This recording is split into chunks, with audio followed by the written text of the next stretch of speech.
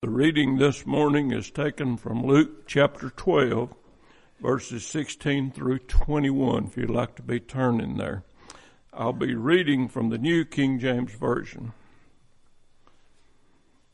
For the Holy Spirit will teach you in that very hour what you ought to say.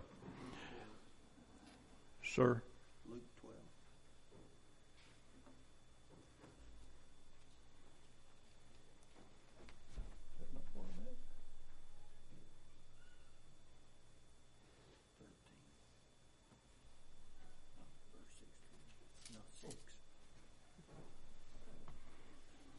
Little mistake there.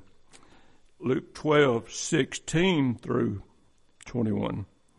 Then he spoke a parable to them, saying, The ground of a certain rich man yielded plentifully. And he thought within himself, saying, What shall I do, since I have no room to store my crops? So he said, I will do this. I will pull down my barns and build greater, and there I will store all my crops and my goods. And I will say to my soul, Soul, you have many goods laid up for many years. Take your ease, eat, drink, and be merry. But God said to him, Fool, this night your soul will be required of you. Then whose will those things be which you have provided? So is he who lays up treasures for himself and is not rich toward God.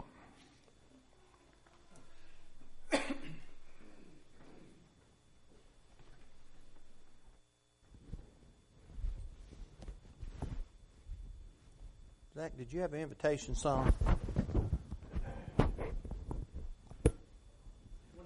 195 will be the song of encouragement.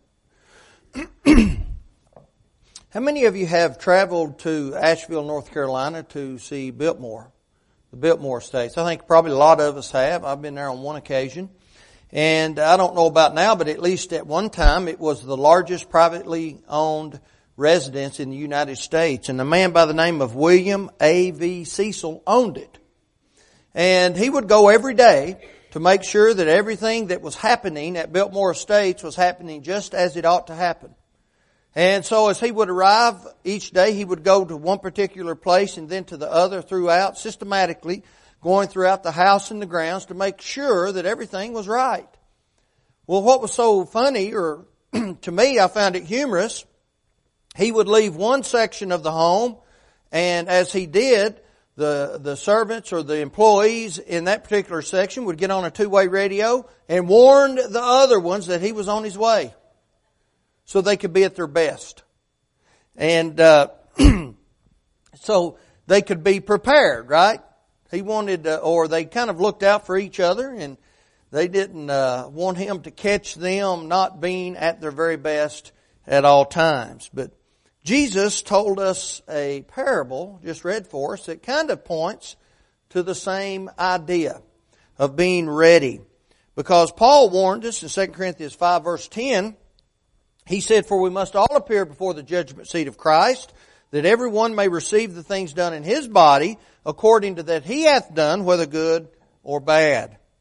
So I think we all need to be prepared. We're all in need of preparing in all aspects of life, particularly in our spiritual lives. We need to prepare for that. But the difference between our preparation spiritually and the preparation of those employees at the Biltmore residence is we do not have someone on a two-way radio calling ahead and saying, okay, the Lord will be there. He's been here. Now He'll be there next.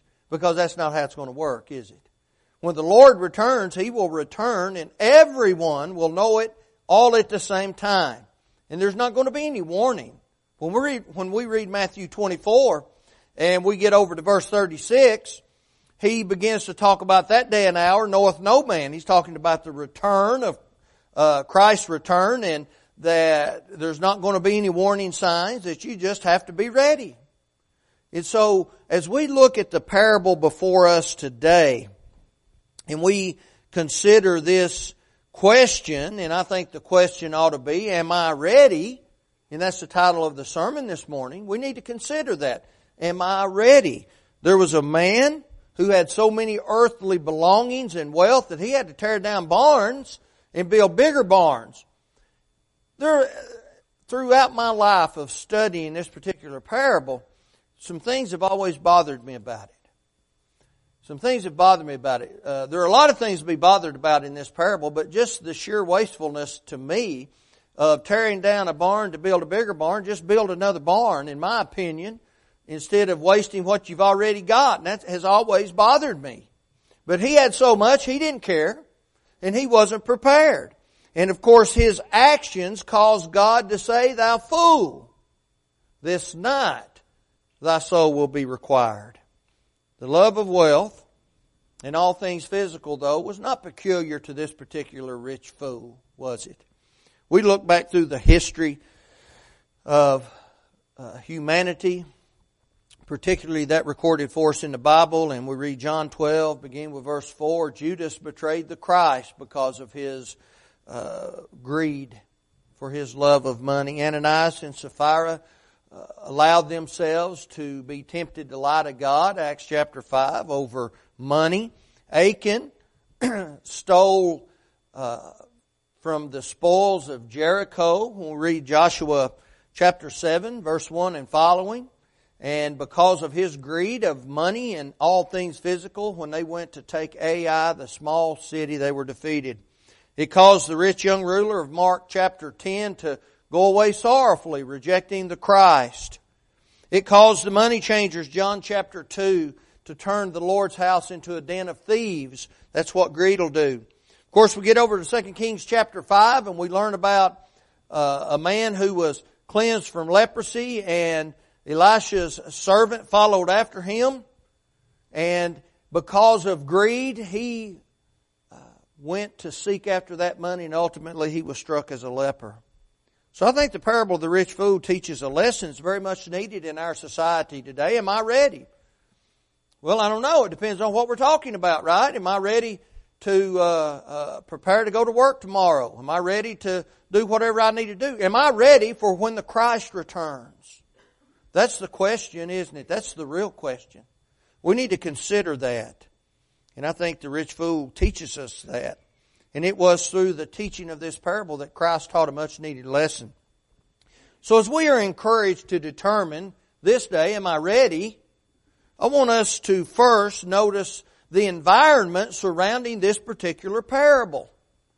Like any other time, Christ taught publicly. The Jews and the leaders would come out to Him and they would, in essence, assault Him. They wanted to attack Him verbally, and they tried to attack Him physically on occasion, but they tried to assault Him each time He tried to reach the hearts of His hearers. So as we look at our first point, the environment that surrounded this particular parable, notice the reaction to Jesus almost every time that He taught.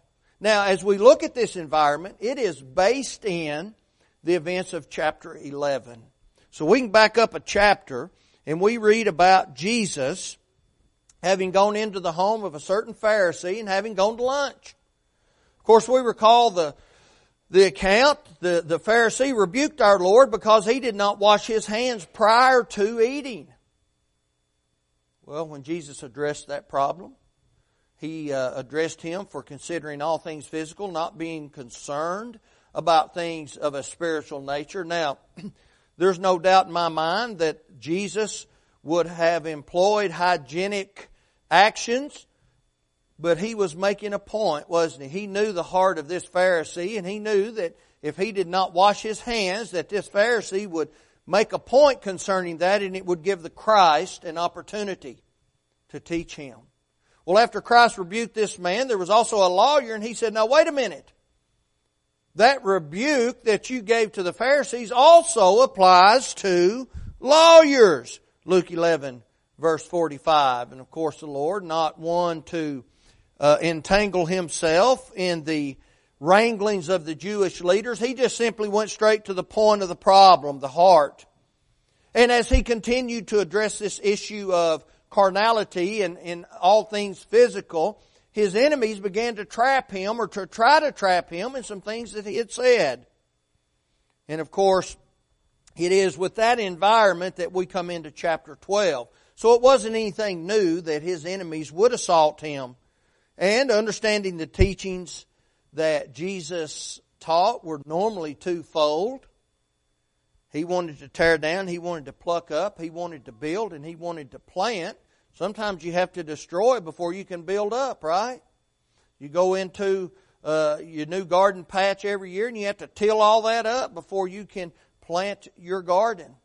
And when you go and plant your garden, the seed has to fall into the ground and it has to go through this decay process. And then from that decay process, it begins to sprout. So there's always a tearing down and a plucking up, as well as a building and a planting.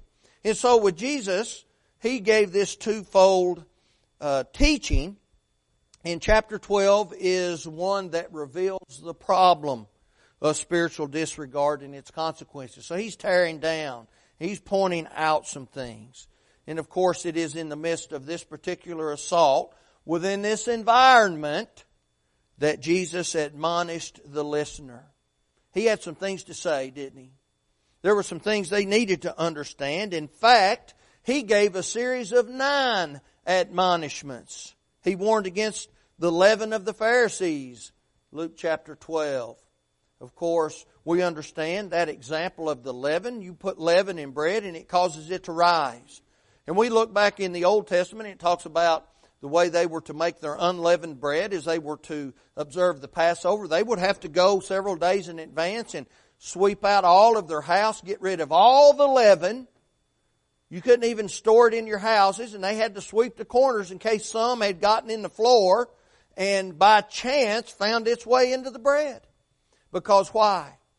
A little leaven leavens the whole lump. It's the same thing with teaching things that is not in accordance with the Bible. Just a little error can cause a faithful congregation to be destroyed. He went on and warned against the blasphemy against the Holy Spirit.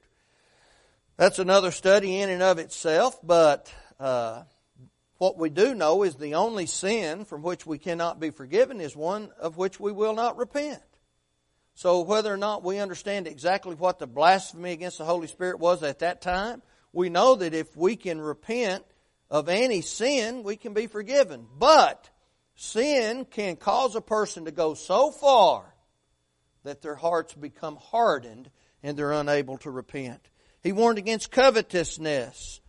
When we're only concerned with earthly gain, people soon forget about God. I was speaking with Brother Carl at our Christmas party we had Friday night, the wonderful potluck that we had, and we were talking about evangelism throughout the world, and we were talking about particularly Brother Curry Montague, who came and spoke to us, I guess last Sunday it was, and I said, it's so much easier to go into other parts of the world to preach the gospel and to have people to receive that. And he said, we've got too much. The United States doesn't need God. And brethren, that's the truth, isn't it? We have too much physically in this nation, the richest nation that has ever existed. And I love our country. Nothing wrong with having wealth. If you've got wealth, God bless you for having wealth, as long as you receive that through hard work. But when we have so much and we put so much ahead of God, we come to the point, and I think our nation and world has come to this point, maybe Europe even worse than our nation, we no longer need God. So he warned against covetousness. He warned against unnecessary worry too, as one of the admonishments. If we cannot affect the situation, we need to pray to God and cast that care upon Him and put our trust in Him that He'll always do that which is right. And so he warned against that. He warned against the failure to watch. I think perhaps that's the whole point of the parable, isn't it? Be ready, be prepared, watching. We have to be prepared. We have to be ready to go on the trip when we go on the trip, right?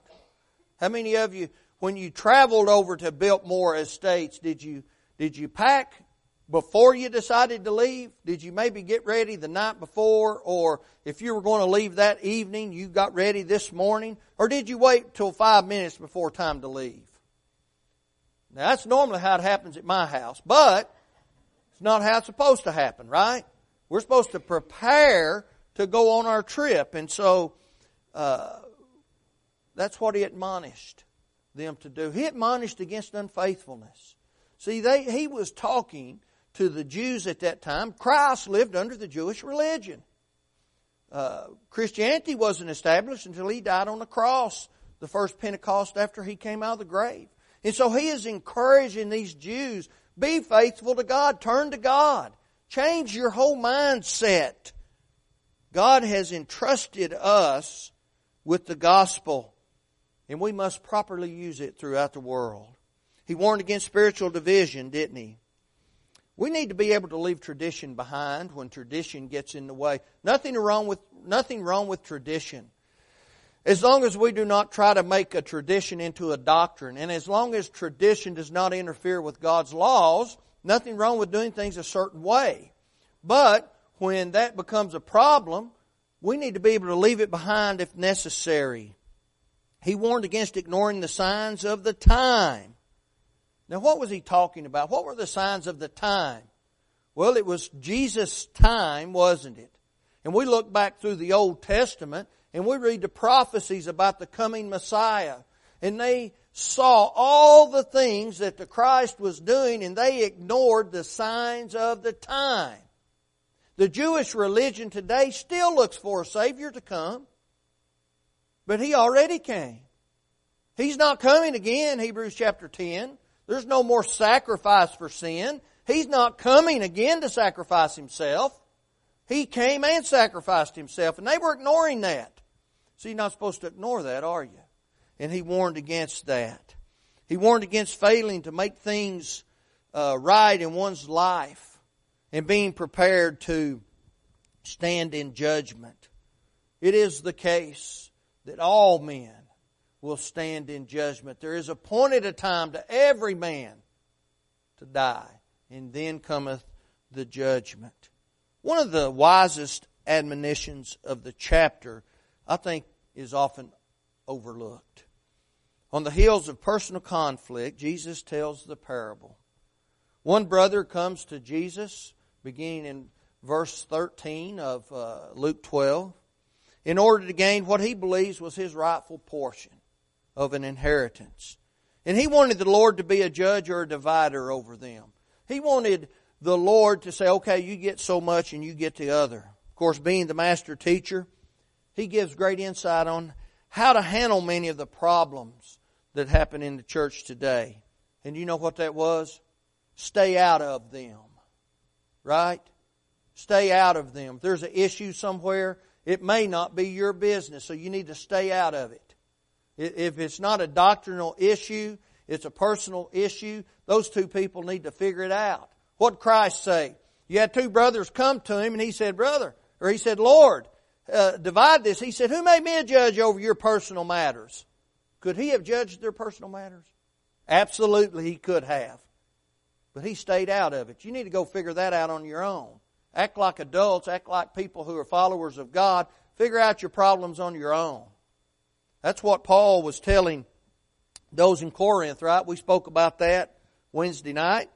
And taking your brother to law, or is there not anyone? Can you not figure this out on your own without having to take your brother to court on frivolous matters? And we're not talking about criminal things. But can't you figure that out on your own?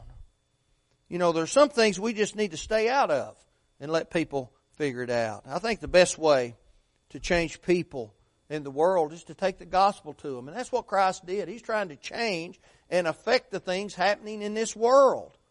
If the church would do that, I believe the social plagues of this world would go away, could be overcome. If we teach the gospel, if people were willing to listen, abortion would go away.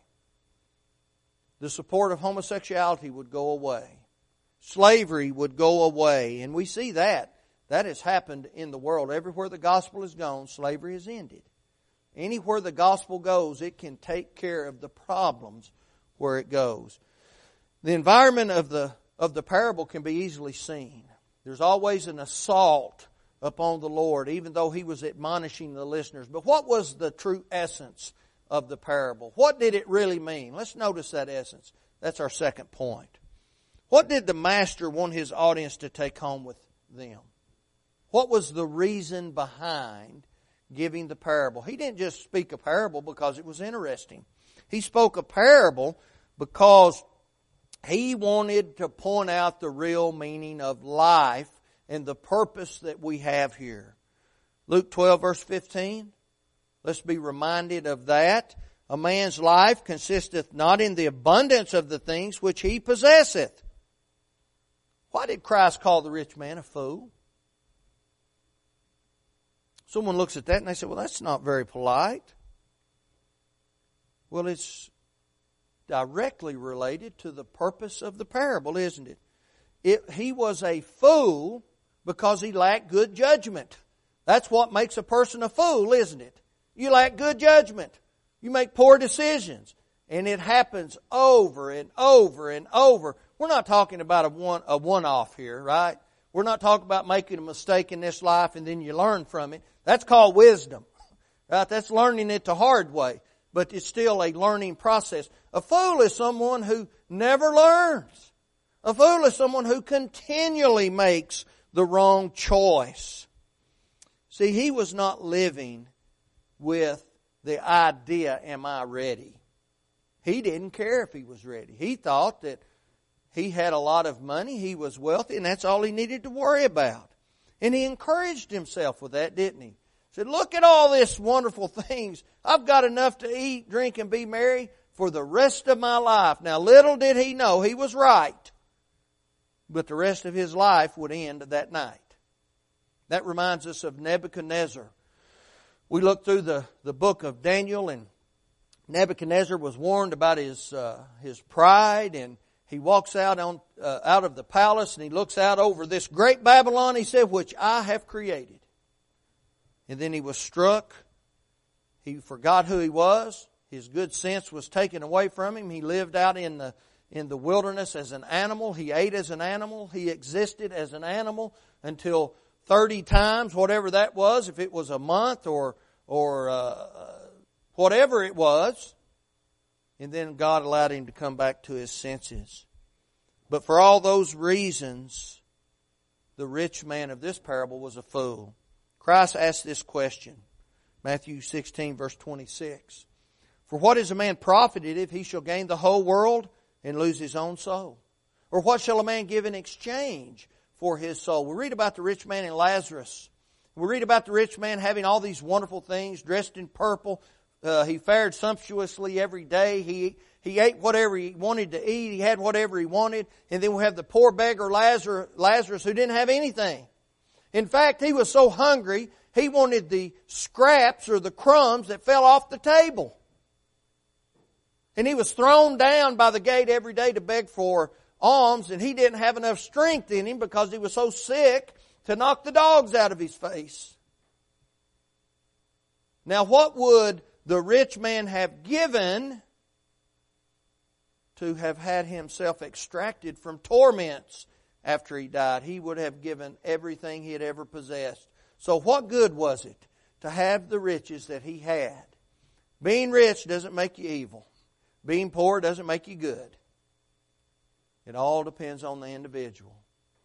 If a person who is godly and they have a lot of wealth, good for them. But that they didn't accumulate that wealth, if they're faithful and if they're Christians, by being in love with money.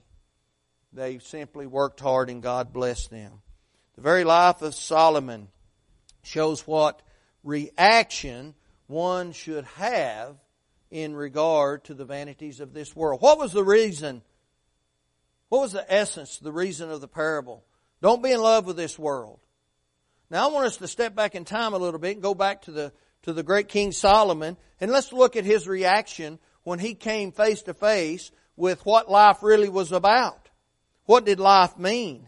He searched for the answers, didn't he? He searched for the purpose. Why am I here? I think he was in a very unique position to find that answer as well. He was, I'm sure, the wealthiest man in the world at that time. He was the wisest man to ever live, second to the Christ. And so he had the means and the opportunity to be able to carry out this science project that he had conducted. What is the meaning of life? He left no stone unturned in His quest, did He? Notice some of the things He talked about. He tried labor. He devoted Himself to wisdom. He experienced everything you could experience in this life. He gave His life to pleasure. He tried laughter. He tried wine. He tried women. He tried great works. He had servants and maids to carry out His every single desire. He was the richest man of His time. He simply was great and surpassed all that came before Him. Ecclesiastes 2 verse 9. So what did he come up with? What did he conclude? Ecclesiastes 2:15, as it happeneth to the fool, so it happeneth even to me. And why was I then more wise? Then I said in my heart that this also is vanity. When we look in Ecclesiastes 2 verse 17, we learn pretty quickly Solomon hated his life. He was not happy with what was going on. He didn't know the meaning or the purpose, or in reality, he had forgotten the meaning and the purpose. There was no fulfillment in carrying with him the things that didn't matter in this life. Was he prepared? Maybe he thought he was at one time, but he came to the understanding that he wasn't. I think we read about this rich fool, and we understand that when his time came for life to be over, I think he probably felt the same way. So what can we learn from this great parable? We notice the environment. We notice the essence of the parable, but let's notice the explanation. That's our third and final point. We must be able to apply the principles of this parable to our lives today, or they do us no good. For that to happen, we must focus on the preaching of Jesus. Let's listen to His words. Let's pay attention to what He's saying. His sermon was designed to rebuke covetousness, or the love of this world. I think sometimes we confuse covetousness and the love of this world with being hungry for riches and money. Well, that can be a big part of it. But when we read about the man named Demas, Demas is mentioned 3 times in the New Testament. He's highly praised by Paul once. He's simply called by name the other time. And then the last time we read about Demas, he had forsaken Paul, having loved this present world. What does that mean? He loved living in this world. I can understand that, can't you? This is a nice place. God has blessed us with a beautiful world. But he loved living in this world more than he could ever love God. And so he forsook Paul. And he went back to enjoying this world and living in this world.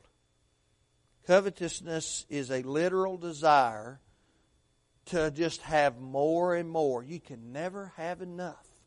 You can never have enough. And that's not in a good sense either. In this particular context, it is used in conjunction with material possession. When one begins to trust in the finances or the things that they have, then they pretty quickly leave God.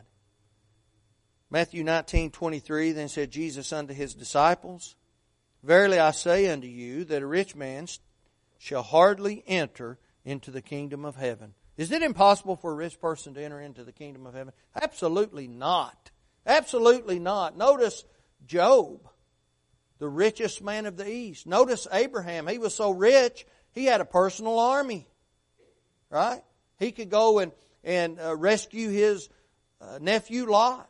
We go on down through the history of humanity, and we run into Solomon. He was the richest man of his time. We read about those in the New Testament who were wealthy and who were rich. Joseph of Arimathea, who was a rich man and buried Jesus in his own tomb. Nothing wrong with being rich. We can get to heaven being rich, but it is difficult because the draw of having more and more is something we have to stand up against. 1 John 2:15 through 17 talks about why we're not to love the world. There's nothing in the world, in the sense we're talking about the sinfulness of the world, that ought to draw us to it, but boy, it sure does. We must be concerned with laying up our treasures in heaven and not on earth, right? Matthew 6:19 through 21, Jesus talked about how people can break in and steal your things, and even if they don't steal them over time, they will just disintegrate. They'll rot, or they'll just tear apart over time. They just go away, right? Not so in heaven. We have to be diligent in making that which is most important to us being that which God wants us to do. I don't think there's a more tragic mistake in this life than when we lose our focus on where we need to be. Through the preaching of Christ, we can easily determine the problem that he was getting at, right? So what is the application for us now? The rich fool could only see his self-worth. I want us to notice 12 times in verses 17 through 19, he mentioned the reasons for his success in life. I, my, and thine. Me, me, me. At no time did he offer thanks to God. He had forgotten all good and perfect gifts come from above, James 1:17. Again, Nebuchadnezzar learned that in Daniel 4, verse 30. This great Babylon that I created. God is in control of things in this world, both physically and spiritually. He'll bless those who work hard. There may be those who work hard that do not receive the blessings, maybe even as one who is not faithful to God and works hard. That's just kind of the way it goes in this life sometimes. People have done things in this world. God allows us to make our own decisions. We may have someone who's a faithful Christian and who works very hard but doesn't make the wisest of choices. And so sometimes it doesn't pay off for them.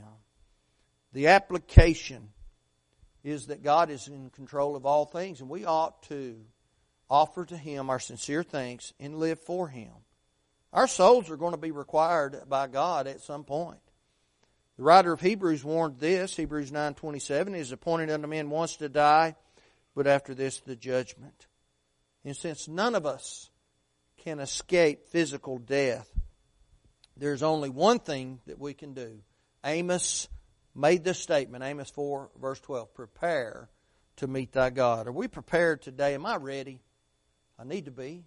If I'm not, I need to become a Christian. If I'm not a Christian, we learn in the New Testament exactly how we do that.